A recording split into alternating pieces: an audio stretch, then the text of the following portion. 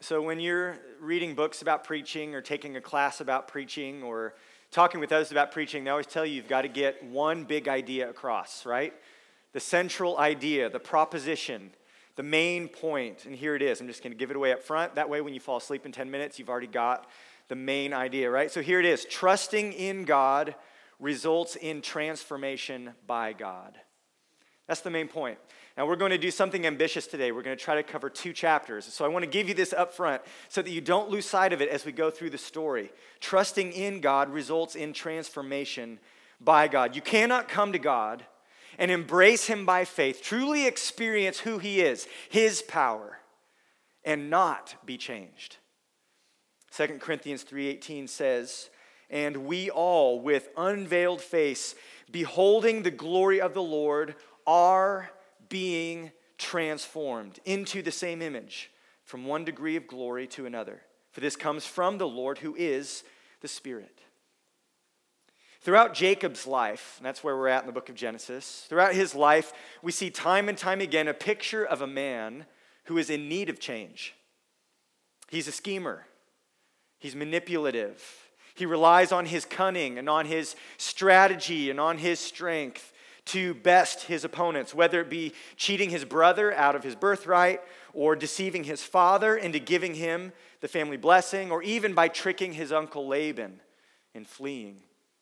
Though he is the bearer of God's promise, the recipient of God's gracious covenant blessings, Jacob trusts himself. But who he has been is not who he will always be. And praise God, isn't it that way for many of us as well? After Jacob tricked his father and cheated his brother, you remember a few weeks back, he left Canaan to flee to Haran. His brother wanted to kill him, so he had to get out of Dodge. And as he's on his way, he sees this vision at a place in the wilderness that would later be called Bethel, the house of God. He saw that stairway to heaven with the angels ascending and descending, and God himself standing there at the top. And God had there promised to give to Jacob and to his offspring the land of Canaan, to bless him and to bless all the families of the earth through him. He'd promised to be with Jacob and to protect him and to one day bring him home. For 20 long years, Jacob had lived there in Haran, far from home, with his relatives. He had arrived with nothing, but now he was returning home with 2 wives. He only intended to get 1, but he got 2. You remember that story. The deceiver had been deceived by his manipulative father-in-law. And through those wives and through their 2 servants who he had taken as surrogates, he now had 11 sons. The promise is beginning to be fulfilled. He had 1 daughter. He had many herds of animals. God had spoken to him in Haran and told him, "Return. It's time to go home. Go back to your homeland." And God had once again promised him, "I will be with you." Indeed, God had prospered him there in Haran and had intervened to protect him from Laban's wrath as Jacob had fled in secret, and God said, "I'm not going anywhere. I'll still be with you." The danger behind him was now dealt with. He had escaped from Laban, but now he must face the looming danger that is ahead. To go home meant he had to face his brother, and his brother Esau had an axe to grind. He wanted to kill him and get revenge out of the frying pan and into the fire. Now, Jacob, as we mentioned, had always trusted in himself to this point. He'd always schemed, always come up with a plan. He was always resourceful. But how was he going to face this new test? As he had to go and face his brother, what would he do? Well, what we see Jacob do is he actually steps out in faith for the first time. So that's all by way of introduction to catch us up to speed. I want to jump into our big text this morning there in chapter 32. And what we see right off the bat is this, that Jacob's faith, as he steps out in faith, his faith is encouraged. God encourages his faith as he expresses that faith. Look in verses 1 and 2. We see that Jacob went on his way. He's obeying God, following his command. He's heading home. And it says, "And the angels of God met him. And when Jacob saw them, he said, 'This is God's camp.' So he called the name of that place Mahanaim, which means 2 camps. His faith is encouraged as he sees these divine messengers. What's the significance of this? Is this just random? As maybe you play this game with your kids on a road trip. See how many cows you can count. First one to find a red barn wins, right? Oh, look, there's a windmill. Oh, look, there's some angels. Is that what's going on here? No, this is significant. The revelation of angelic activity, the fact that God showed this to him and gave him eyes to see his divine activity and presence, it was affirming to him that God was indeed with him. God saying, I'm still here. I haven't gone anyway. Just like in 2 Kings chapter 6. Remember the story there of Elisha and his servant, and the enemies of Israel are approaching to kill them. And Elisha prays, and God opens his servant's eyes for a moment, and he sees the hosts of heaven, the armies of God encamped on the hillsides. It's just like that here. For a split second, the spiritual realm is made visible, and Jacob's faith is encouraged. And so he names the place Two Camps, because he says, it's not just my camp that's here in the wilderness. God is here as well. He knew he was not alone. You see, God is the one who had opened the wombs of his wives. God is the one who had prospered his herds. God is the one who had protected him from Laban. And now God was the one who would be with him as he faced up to the rage of Esau. God was going to fulfill his promise of blessing. His faith was encouraged. You see, trusting in God, it requires that we have faith in the invisible hand of God. When God asks you to trust his promises, when he tells you, I will be with you, I will protect you, when he tells you, I will raise you from the dead and give you a new body, that requires that we trust in something we can't always see. That's what faith is.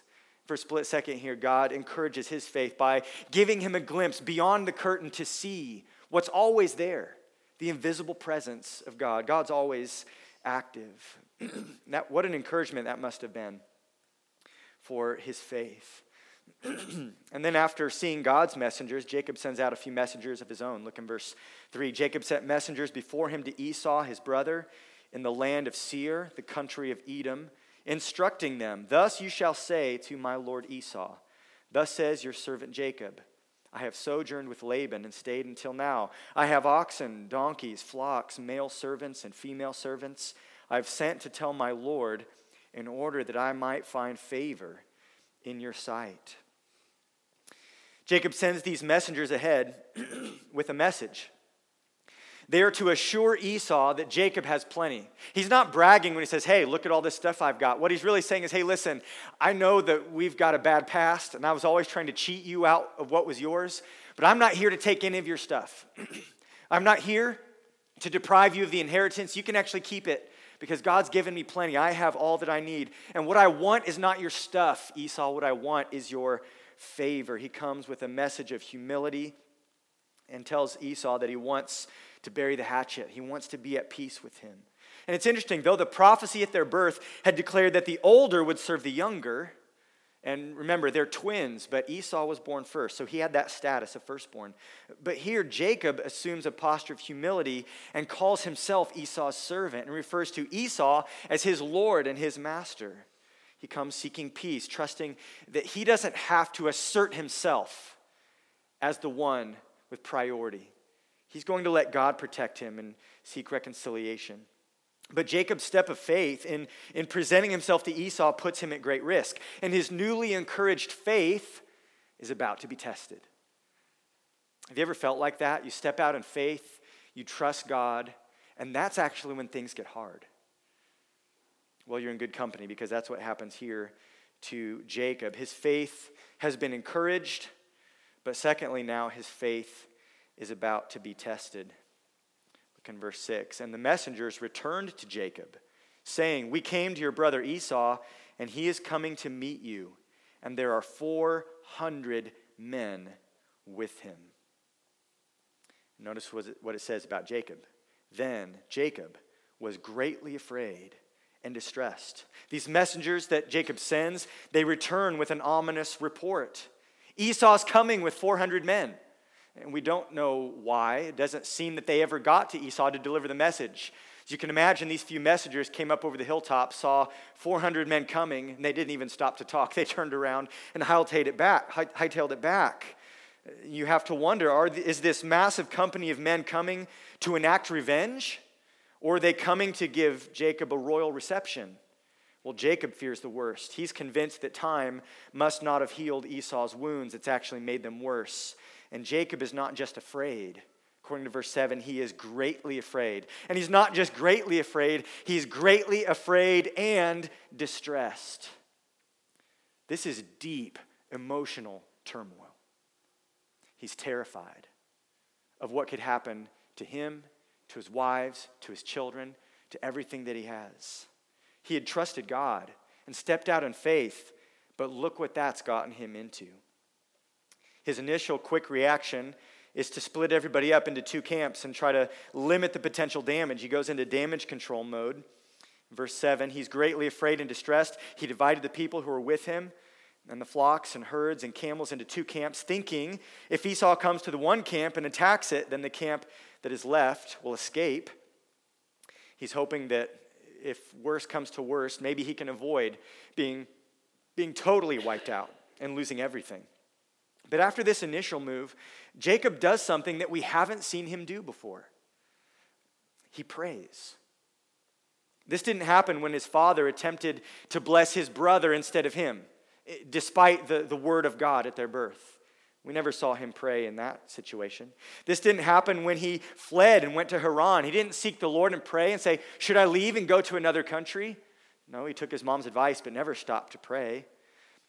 He never prayed when he was entangled with Laban and oppressed, when Laban changed his wages 10 times. But now, finally, under these circumstances, having stepped out in faith, his faith has been encouraged. Now that faith is being tested, and now he prays. Rather than scheming or plotting or even running, he looks to God.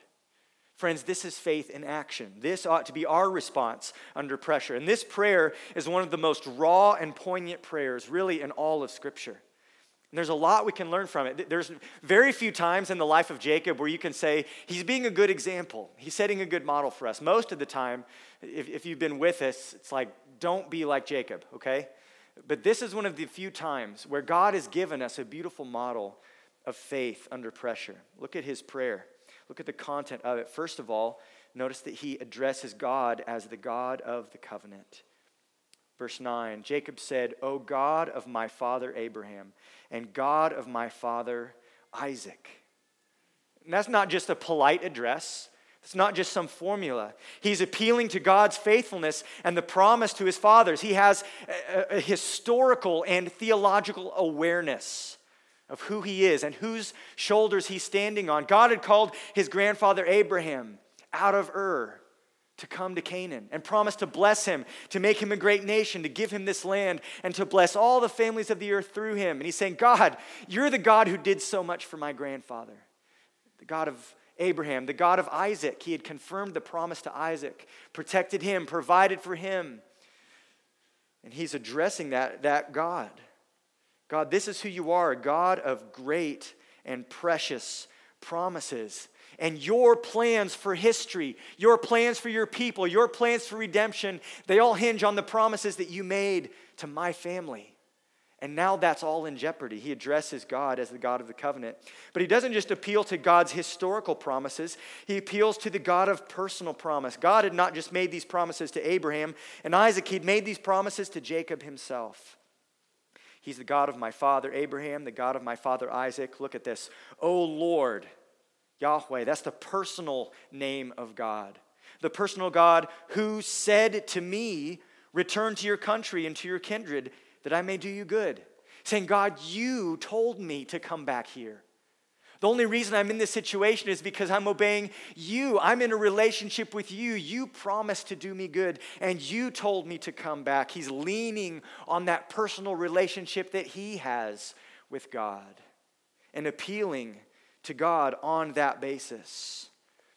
And then notice what he does next. Apart from his previous self-seeking, his previous pride, grasping for what he wants and what he thinks he deserves, Jacob confesses with profound humility that he is unworthy. He's not coming to God demanding anything.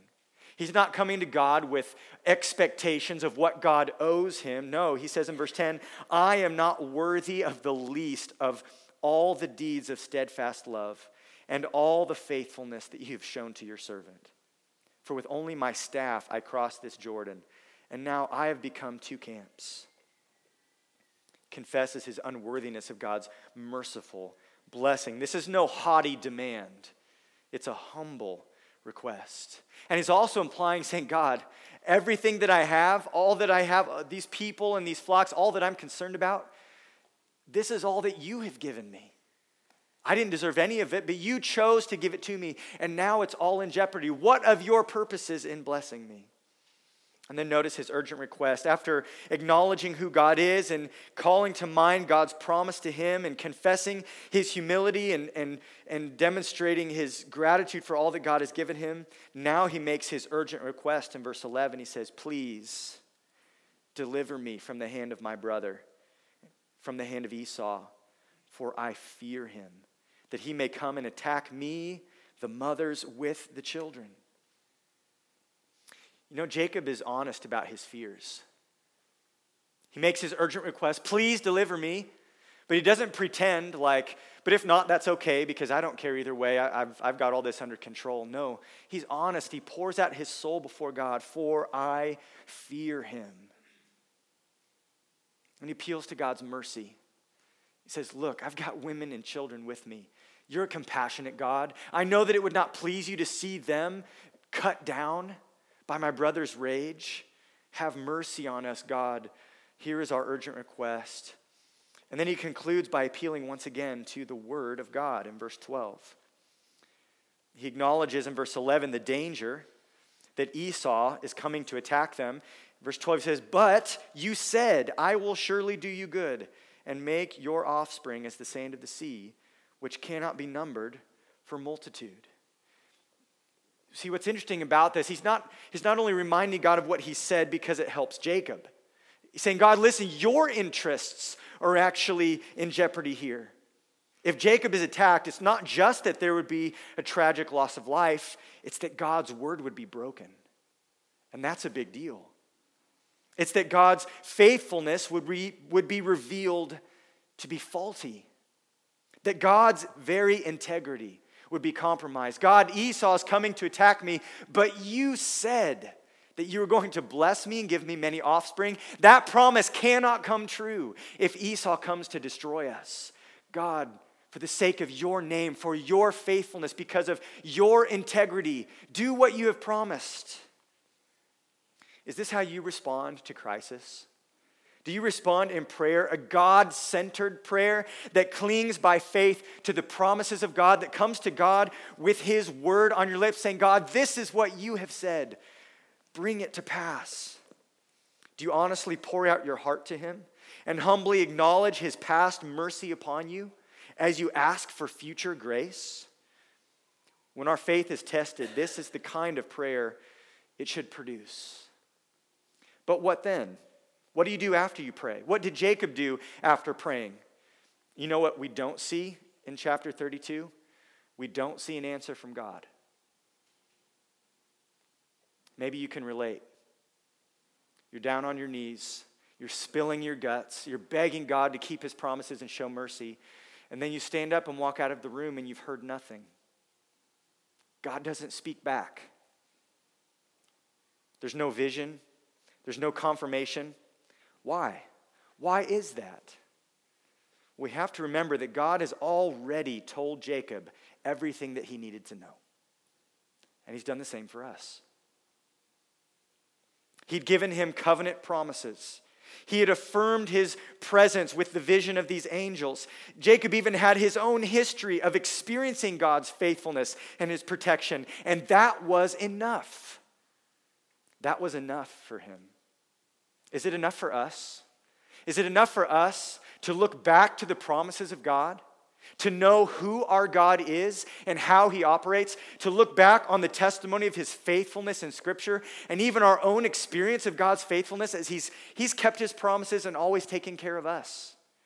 When we get down and beg God to meet our needs and show his grace and be faithful in the future, he doesn't always answer because he's already told us everything that we need to know. Jacob had God's word. And now God expected Jacob to step forward in faith, even in the face of this threat, believing that God would keep his word. And Amazingly, that's what Jacob does. After responding in prayer, pouring out his soul, he stands up and faces the music. He faces the threat. Look in verse 13. So he stayed there that night. Is that what you would do? If you knew 400 people were coming to kill you and your family, would you stay or would you run? I think it's an expression of Jacob's faith that he's expecting God to keep his word. He stays there that night. He does stay there. He doesn't run, but that doesn't mean he does nothing. He does make an effort to extend himself to Esau in humility, to win his favor. We won't read through everything here, but he sends about 550 animals in different droves to his brother as sort of a peace offering to atone for his previous sins against his brother and to try to make things right and demonstrate his heart of repentance towards his brother. It's a present for him. His hope, we see in verse 20, he thought, perhaps I may appease him with the present that goes ahead of me, and afterward I shall see his face. Perhaps he will accept me. So the present passed on ahead of him, verse 21, and he himself stayed that night in the camp. Jacob says, you know what, I'm going to do what's right. I'm going to do what I can on my part, but I'm trusting God and staying here, expecting him to work. Perhaps Esau will accept me. There's a lot of uncertainty here, but Jacob knows he must move forward. No tricks, no gimmicks. If he's ever going to return to the promised land, he has to obey the command of God and trust him and has to face Esau. His faith has been encouraged. Now his faith is being tested. When your faith is tested, do you respond in prayer? Do you wait on the Lord? That's what God desires. And as we'll see here, that's what God responds to. Because third, we see that not only has his faith been encouraged and then tested, but in what happens next, in this remarkable experience that Jacob has, his faith is deepened. His faith is deepened. And here's where we see this powerful truth that trusting in God leads to transformation by God. At the end of the night, everyone is sent ahead, and Jacob finds himself alone. It says in verse 22, the same night he arose and took his 2 wives, his 2 female servants, his 11 children, and crossed the ford of the Jabbok. Interesting play on words there. Jacob is at the Jabbok. Would have helped them to remember this story as they told it throughout the generations. And he took them and sent them across the stream and everything else that he had. And Jacob was left alone. We'll stop right there. At the end of the night, everyone's moved on ahead. They've crossed the river. They're ready to face Esau. And Jacob is alone. Perhaps he's double-checking the campground one last time. You know, that's what dads do when you go on trips. You know, check the hotel room, make sure we didn't leave anything behind. Hey, there was a sock under the bed. Maybe that's what he's doing. Perhaps he couldn't sleep. Perhaps the crushing weight of anxiety and fear and apprehension, you know, that's a good recipe for insomnia. If you've ever been nervous about something, it's hard to sleep. Perhaps he's rehearsing his plans, imagining what he could possibly say to Esau and what they would do if they are attacked. Maybe he's walking through with that terrifying weight of expectation on his shoulders, thinking back and remembering his past, remembering why it is that Esau is so angry with him. Maybe he's wrestling with the guilt and the shame of his previous deception, his lies, his cheating, scheming ways, realizing that he had created all this mess. Maybe it's a little bit of all of the above. You know, we're not really told why he's alone, but we're told that he is alone at night in the camp, preparing to face a dangerous opponent in his brother Esau. But Jacob is not alone for long. What happens next is really one of the most mysterious and remarkable stories in all of Scripture, because what happens next, this, not facing Esau, is actually the climax of the story. This is the high point. Though he was anticipating meeting his brother, he's actually going to meet God. And his encounter with God, not his encounter with Esau, is what is so significant about this chapter of his life. We see this mysterious combat in verses 24 and 25. Jacob was left alone, and it says very mysteriously that a man wrestled with him until the breaking of the day. It's interesting, too, that word for wrestle is Yabek. So Yaakov, Jacob, crossed the Yabok, the river, and Yabek wrestled with this man. There's all this kind of rhyming in Hebrew. We can't really see it in English, but it does just help tie everything together. And he's locked in combat with this mysterious man. And wrestling here is such a fitting metaphor. Wrestling is unique. Unlike any other sort of conflict or competition, wrestling is hand-to-hand combat. Strength against strength. And strategy against strategy. See, if you're the strongest guy in the world, but if you're dumb, you're going to lose a wrestling match. I'm not a wrestling expert, but I know somebody who is. We have someone here with us today who coaches wrestling at a high level.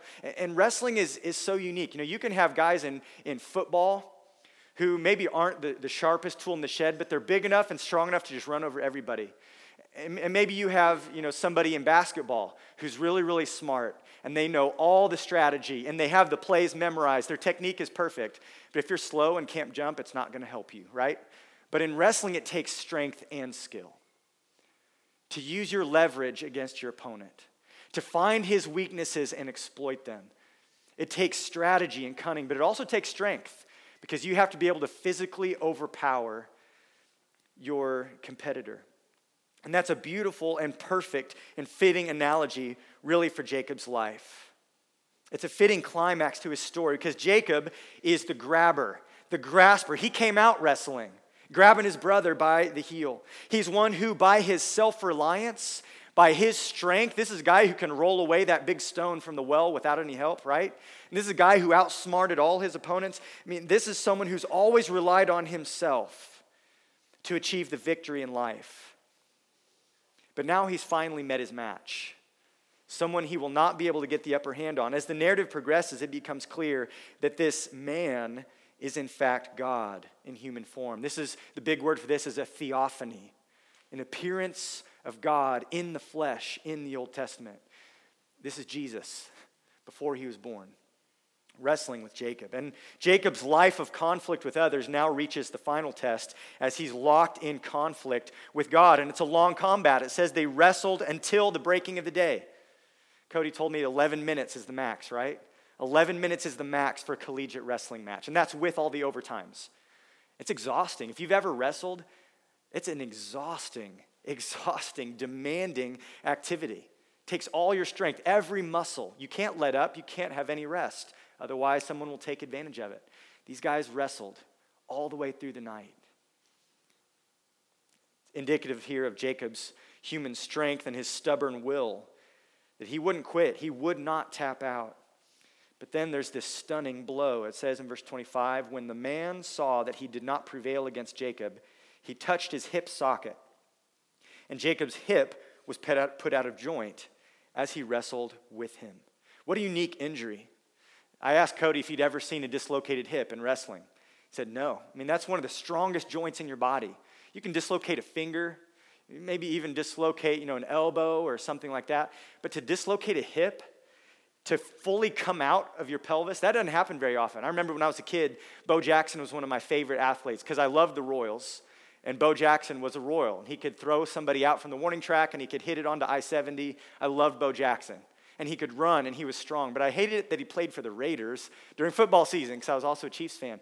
Bo Jackson had this hip injury. He was so powerful as he's running down the sideline, huge 250-pound man wrapped up his legs. And as he was running, he literally ran out of his hip. That bone popped out and then popped back in. He was never the same again, even after surgery. He was never the same.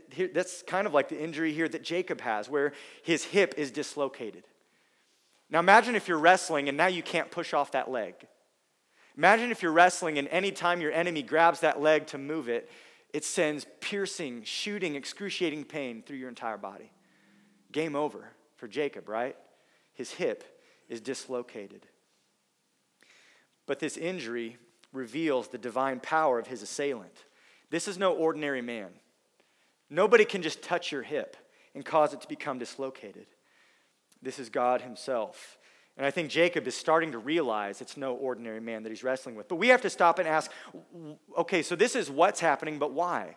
Why would God come and wrestle against Jacob? Why would God dislocate his hip? Why didn't God just win the wrestling match in 0.2 seconds like we know he can? Well, I think we need to step back and evaluate what's going on in Jacob's life. God had promised Jacob this land, the land of Canaan, and Jacob is now on the border, ready to enter in. But now God himself is actually opposing Jacob as Jacob tries to enter and obey. Why is that? Consider this. Though Jacob has been chosen by grace, there is still much within Jacob that God opposes.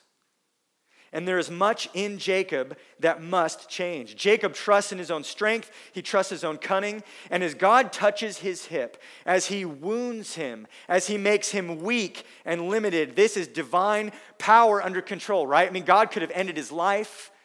God could have taken him apart, molecule by molecule, but he doesn't.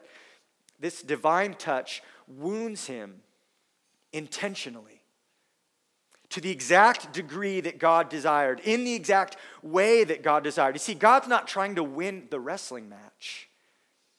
He's trying to change the man, to teach him something that he desperately needed to learn, that he is not strong and that he can't win, that he needs to stop trusting himself. August Dillman observes, if it were only a matter of mere strength, then God let him know that he would never enter the land. That's not how it works, Jacob. That's not how it works. It's only with the blessing of God that Jacob can receive what has been promised to him. And that blessing must be received by faith. It cannot be taken by force. This is a life lesson Jacob needed to learn. In order to enter in, he must be changed. He must learn to receive, to confess his weakness, to depend on God, and not to take what he wanted by the force of his will and his strength. And this encounter with God is going to teach him this lesson. We see two demands here. Jacob makes a demand and this mysterious assailant makes a demand. In verse 26, the silence is broken as God speaks. It says in verse 26, "Let me go, for the day has broken." But Jacob said, "I will not let you go unless you bless me." The man demanded that Jacob release him. Knowing that this is a theophany, an appearance of God, we can assume that the darkness of night concealed his face. Jacob didn't know who he was wrestling with. And it shows us God's desire to conceal his identity and to avoid the light. It's probably for Jacob's protection. Exodus 33:20 says, "You cannot see my face." This is God speaking to Moses. Moses said, "Show me your glory. I want to see your glory." And God says, "I'll put you in the cleft of the rock and I'll make my glory pass behind you, but it's just going to be the back of me. And I have to hide you in the rock so that you even survive that." God says, "You cannot see my face, for no man shall see me and live." So it's probably for Jacob's own protection that God says, "Let me go. It's getting light." And you don't want to be around when that happens. You don't want me to still be here. And I think that started to reveal his identity to Jacob. His identity will be revealed in other ways, though, not by sight. But Jacob also has demand. The man says, "Let me go." But Jacob says, "I will not let you go unless you bless me." I think the dislocation of his hip had alerted him to the fact, this is no ordinary man. And he's starting to get the idea, there's something divine about my opponent. And Jacob says, I need his blessing. If that's who he is, I need his blessing. He had spent his whole life seeking blessing, right? He had deceived his father and cheated his brother in order to get it. He had sought blessing every time before through illegitimate means. But the blessing he needed most wasn't the blessing of Isaac. The blessing he needed most was the blessing of God. And that's what he's now realizing. And he says, I'm not going to let you go until I get what I need more than anything else in the world. Divine blessing. You see, with his hip now being dislocated, his struggle is changing. No longer is he fighting against God. Now he's pleading with God. His strength, what remained of it, must be put to new use. Not grasping and striving for his own purposes, but clinging to God and seeking the blessing that comes only from him. We see then that God responds with a question. Verse 27, he demands to know Jacob's name. He says, "What is your name?" And Jacob answers, he says, "Jacob." Now, let me ask you this. Does God not know what his name is? No. Okay, so there's something else going on here, right? Why is he asking Jacob his name? When Jacob answers this question, not only is he submitting himself to this mysterious person, But his response is really a confession. Remember what his name means? The deceiver, the heel grabber, the one who's always tripping everybody else up in order to advance himself. And as he confesses his name and speaking his name, Jacob is owning up to who he has been all of his life. As Esau had bitterly observed earlier, is he not rightly named Jacob? Jacob says, the shoe fits. I am Jacob. It's a confession of his character and of his past.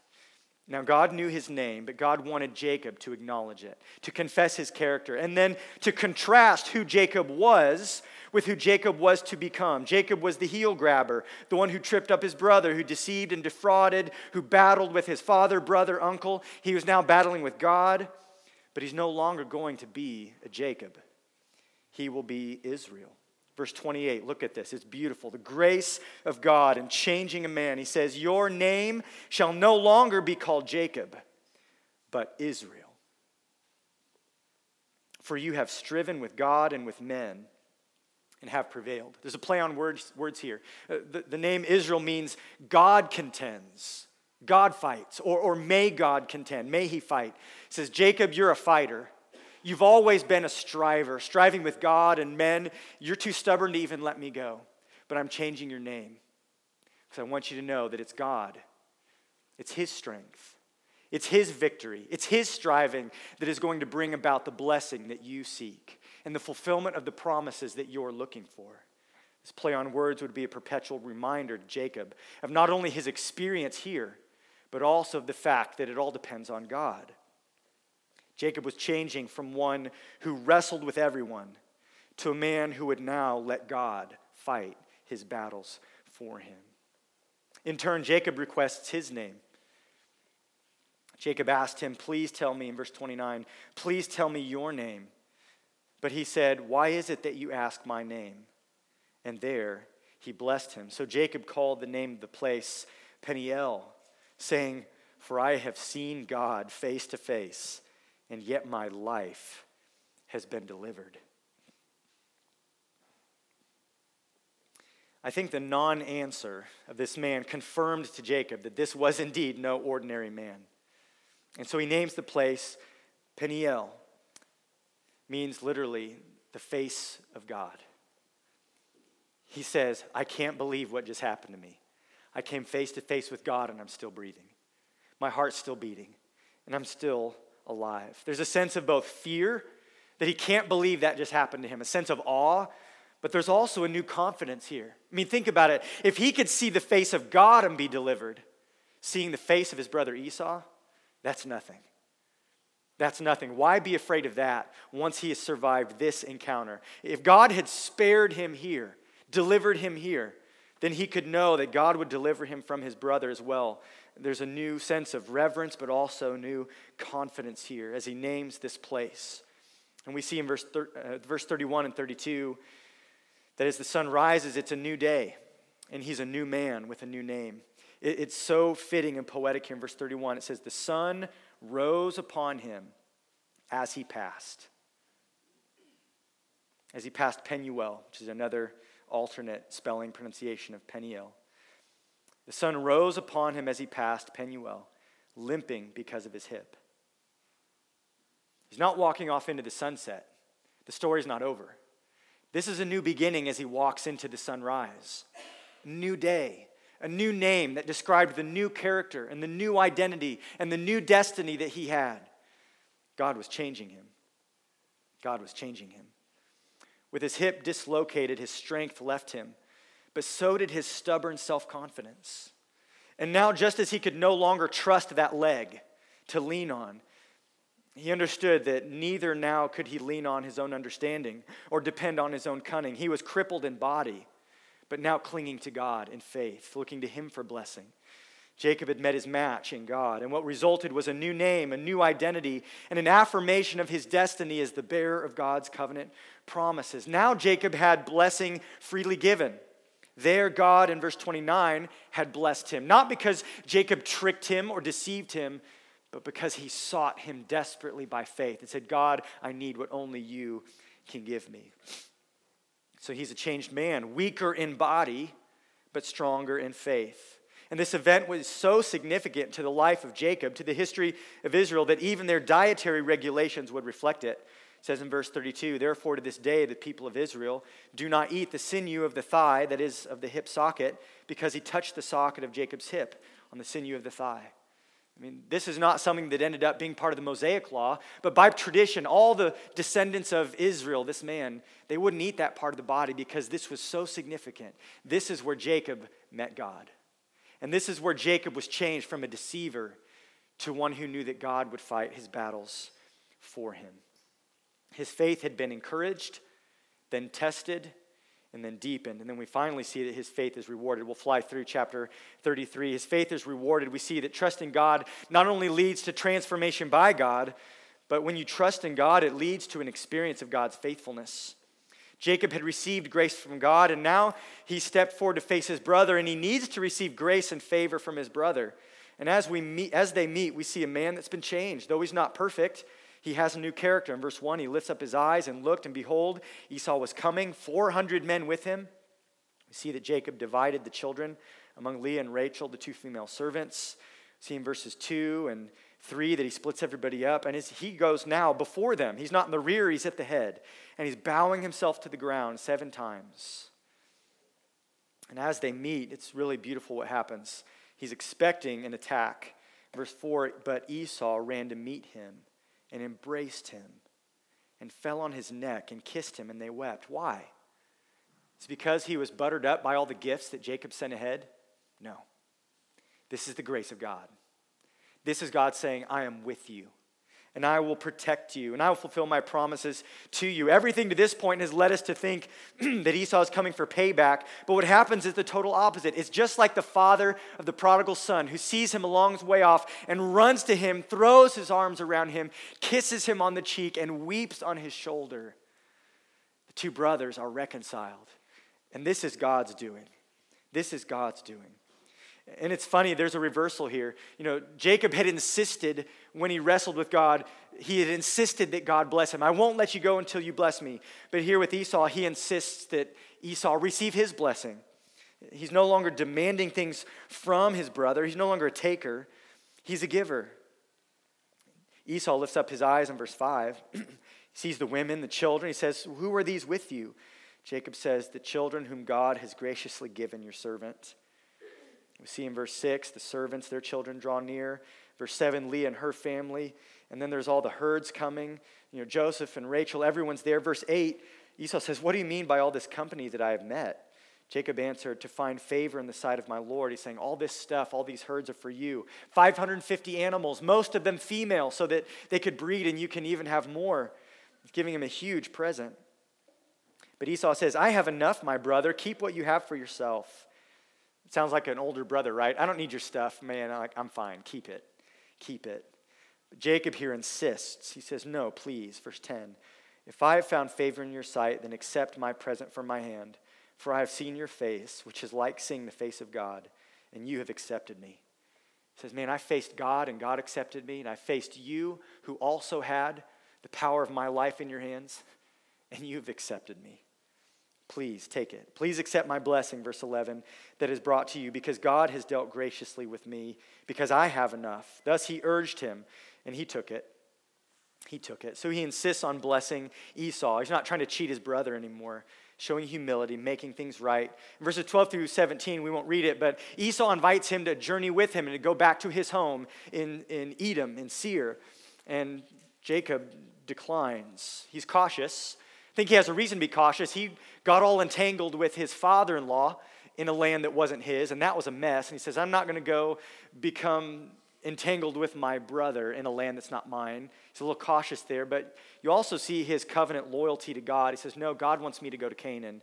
That's where I'm going. And we see him in verses 18 through 20. He finally gets to the land, and there he purchases land. Look in verse 18. He comes safely to the city of Shechem, which is in the land of Canaan. It's not just historical details. This is loaded with covenant grace. God brought him back to Canaan. Remember the promise at Bethel? That I will bring you back to this land with many descendants and make you great and bless you and bless all the world through you. He's back in Canaan. On his way from Paddan Aram, he camped before the city.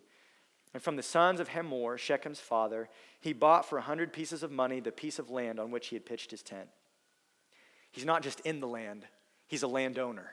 God's starting to fulfill even that promise to inherit the land. And it says in verse 20, there he erected an altar and called it El Elohe Israel. God, the God of Israel. That's what that means. Just like his grandfather Abraham had bought land and built an altar as a testimony to his faith that God would give him this land, Jacob does the same thing. And he names this altar God, the God of Israel. God is the God of Israel. The one who fights, he is my God. You remember back at Bethel, God had promised to give them this land. And Jacob had said, if you do all this for me, if you bring me back, you will be my God. And here he keeps his vow and binds himself to his covenant God. He is now at peace with God and at peace with Esau. And he's a changed man. This account provides a fitting parable, really, for the future nation that would come through Jacob. That nation, Israel, that would bear his name. Their very name was to be a perpetual reminder of the source of their final victory. You know, they would struggle against antagonistic nations. They'd be enslaved by the Egyptians. They'd be oppressed by the Philistines and the Midianites. They'd be even taken captive by the Assyrians and the Babylonians. They would stumble and fall. They would deal with internal wars and rebellion and idolatry. But the ultimate fulfillment of God's promise to bless Israel would depend on God's strength, on God fighting for them, on his power, not on theirs. As it says in Zechariah 4:6, this is the word of the Lord to Zerubbabel, not by might nor by power, but by my Spirit, says the Lord. Listen, it doesn't depend on you, people of Israel. It depends on me, and I will do it. And the same is true for us as God's people today. I mean, hear this morning. Be encouraged by this morning. The one who fights our battles is God. It's God. It's not by our strength that we are saved. Aren't you thankful? It's not by our cunning and our wisdom that we overcome the enemy and reach our final and eternal rest and inherit all of God's blessings. Aren't you glad? It's not by our power that death is defeated. It's not by our power that sin is destroyed and atoned for. Salvation belongs to the Lord. We have a Savior who was crucified and rose again, and he has achieved the victory for us. God fights our battles, and it depends on his strength. But here's the problem. We, like Jacob, have a disease called self-reliance. We try to handle everything in our strength. We try to solve everything by our wisdom. And sometimes the only way to cure us of this foolish pride is for God to cripple us, to bring pain into our lives, to prove to us that we can't do it, that our strength is not sufficient, and that we need him. This process can be painful, can't it? Some of you have tasted that. But it results in the shaping of our character into what God intends. Those whom he foreknew, he also predestined to be conformed to the image of his Son. God wants to change you. Sometimes that process hurts. Have you come to God and placed your trust in him? Are you a believer this morning? Have you confessed your sin and received that gift of salvation, given yourself to God? If so, then you have to understand that God is more committed to your holiness than he is to your 5-year plan. God cares more about your character than about your comfort. His plan is to conform us to the image of his Son, Jesus. And sometimes that hurts. It hurts because it takes the pain of disillusionment to cure us of our self-centered idolatry. Sometimes God has to pop those bubbles, those dreams that we have of what we think life should look like. Sometimes God has to pry our fingers off of those idols that we cling to so that he can put something better in its place, namely himself. Sometimes it takes the slow burn of relational difficulty to purge us, to purify us. Sometimes it takes the trauma of some crisis, maybe even physical pain, to awaken us from our spiritual sleep, to cure us of our self-reliance, to convince us of our weakness and our need and of God's strength and God's sufficiency. the wise and godly among us often walk with a limp. Do you run from that or do you embrace that? Do you cling to God tenaciously? Do you seek the blessing that only comes from Him, even if it means you get wounded in the process?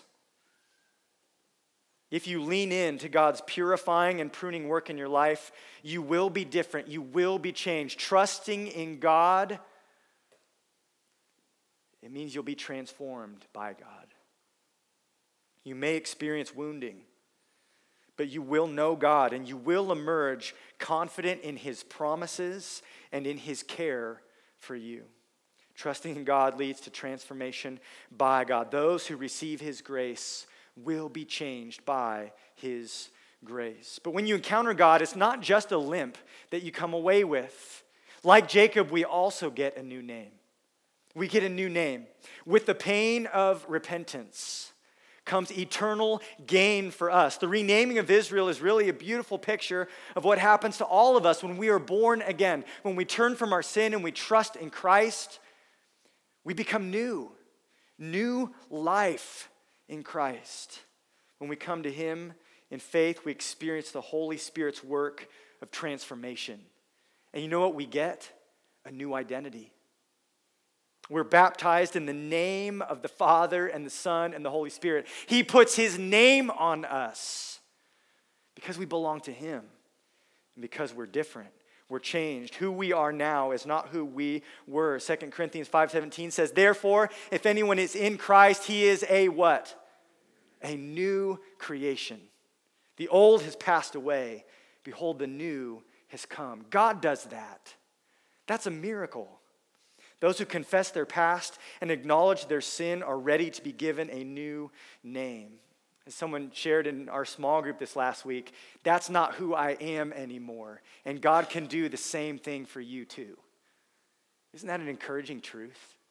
What a hope that we have in Christ and in the gospel. Those who know their need are ready to receive God's grace. Those who confess their weakness are made strong by God's Spirit. We may walk with a limp, but we are a people who have been given a new identity and a new destiny as heirs of God's grace, an eternal inheritance, forgiveness of sin, life with Christ. You know, sometimes God has to cripple us to bless us. We should actually be thankful for that. If left strong and self-sufficient, we would never seek Him. We would live under the foolish delusion that we can actually do it by ourselves. And we would lack our sense of need and weakness that's so necessary to receive grace. But in God's wisdom and mercy, He lovingly pursues us. He draws us to Himself. And as we trust in Him, you know what happens? We're changed. We're changed forever, made to be what He intends, both for His glory and for our good. God in heaven, we thank You that You do pursue us and that You love us enough even to bring pain into our lives, the kind of pain that makes us aware of our need for You. Lord, You are sufficient, You are strong, You are able, and we need You. We confess our need for You this morning and we ask that You would help us to cling to You by faith, to tenaciously never let go, to seek the blessing that only You can give. I pray, God, if there's any here who don't know You today, who are still living in their old nature, that sinful nature, pray that today they would trust in You for salvation, that they would look to the cross and trust in the shed blood of Jesus to atone for their sins, and trust in His resurrection to give them new life. Pray that they would come and receive Your name on them and become new and join us as we walk as a redeemed community, sometimes limping, but always changing to become more like our Savior Jesus. We pray that You would continue Your purpose of transformation in us for Your glory and strengthen our faith as we walk by faith. We pray all this in Your name. Amen.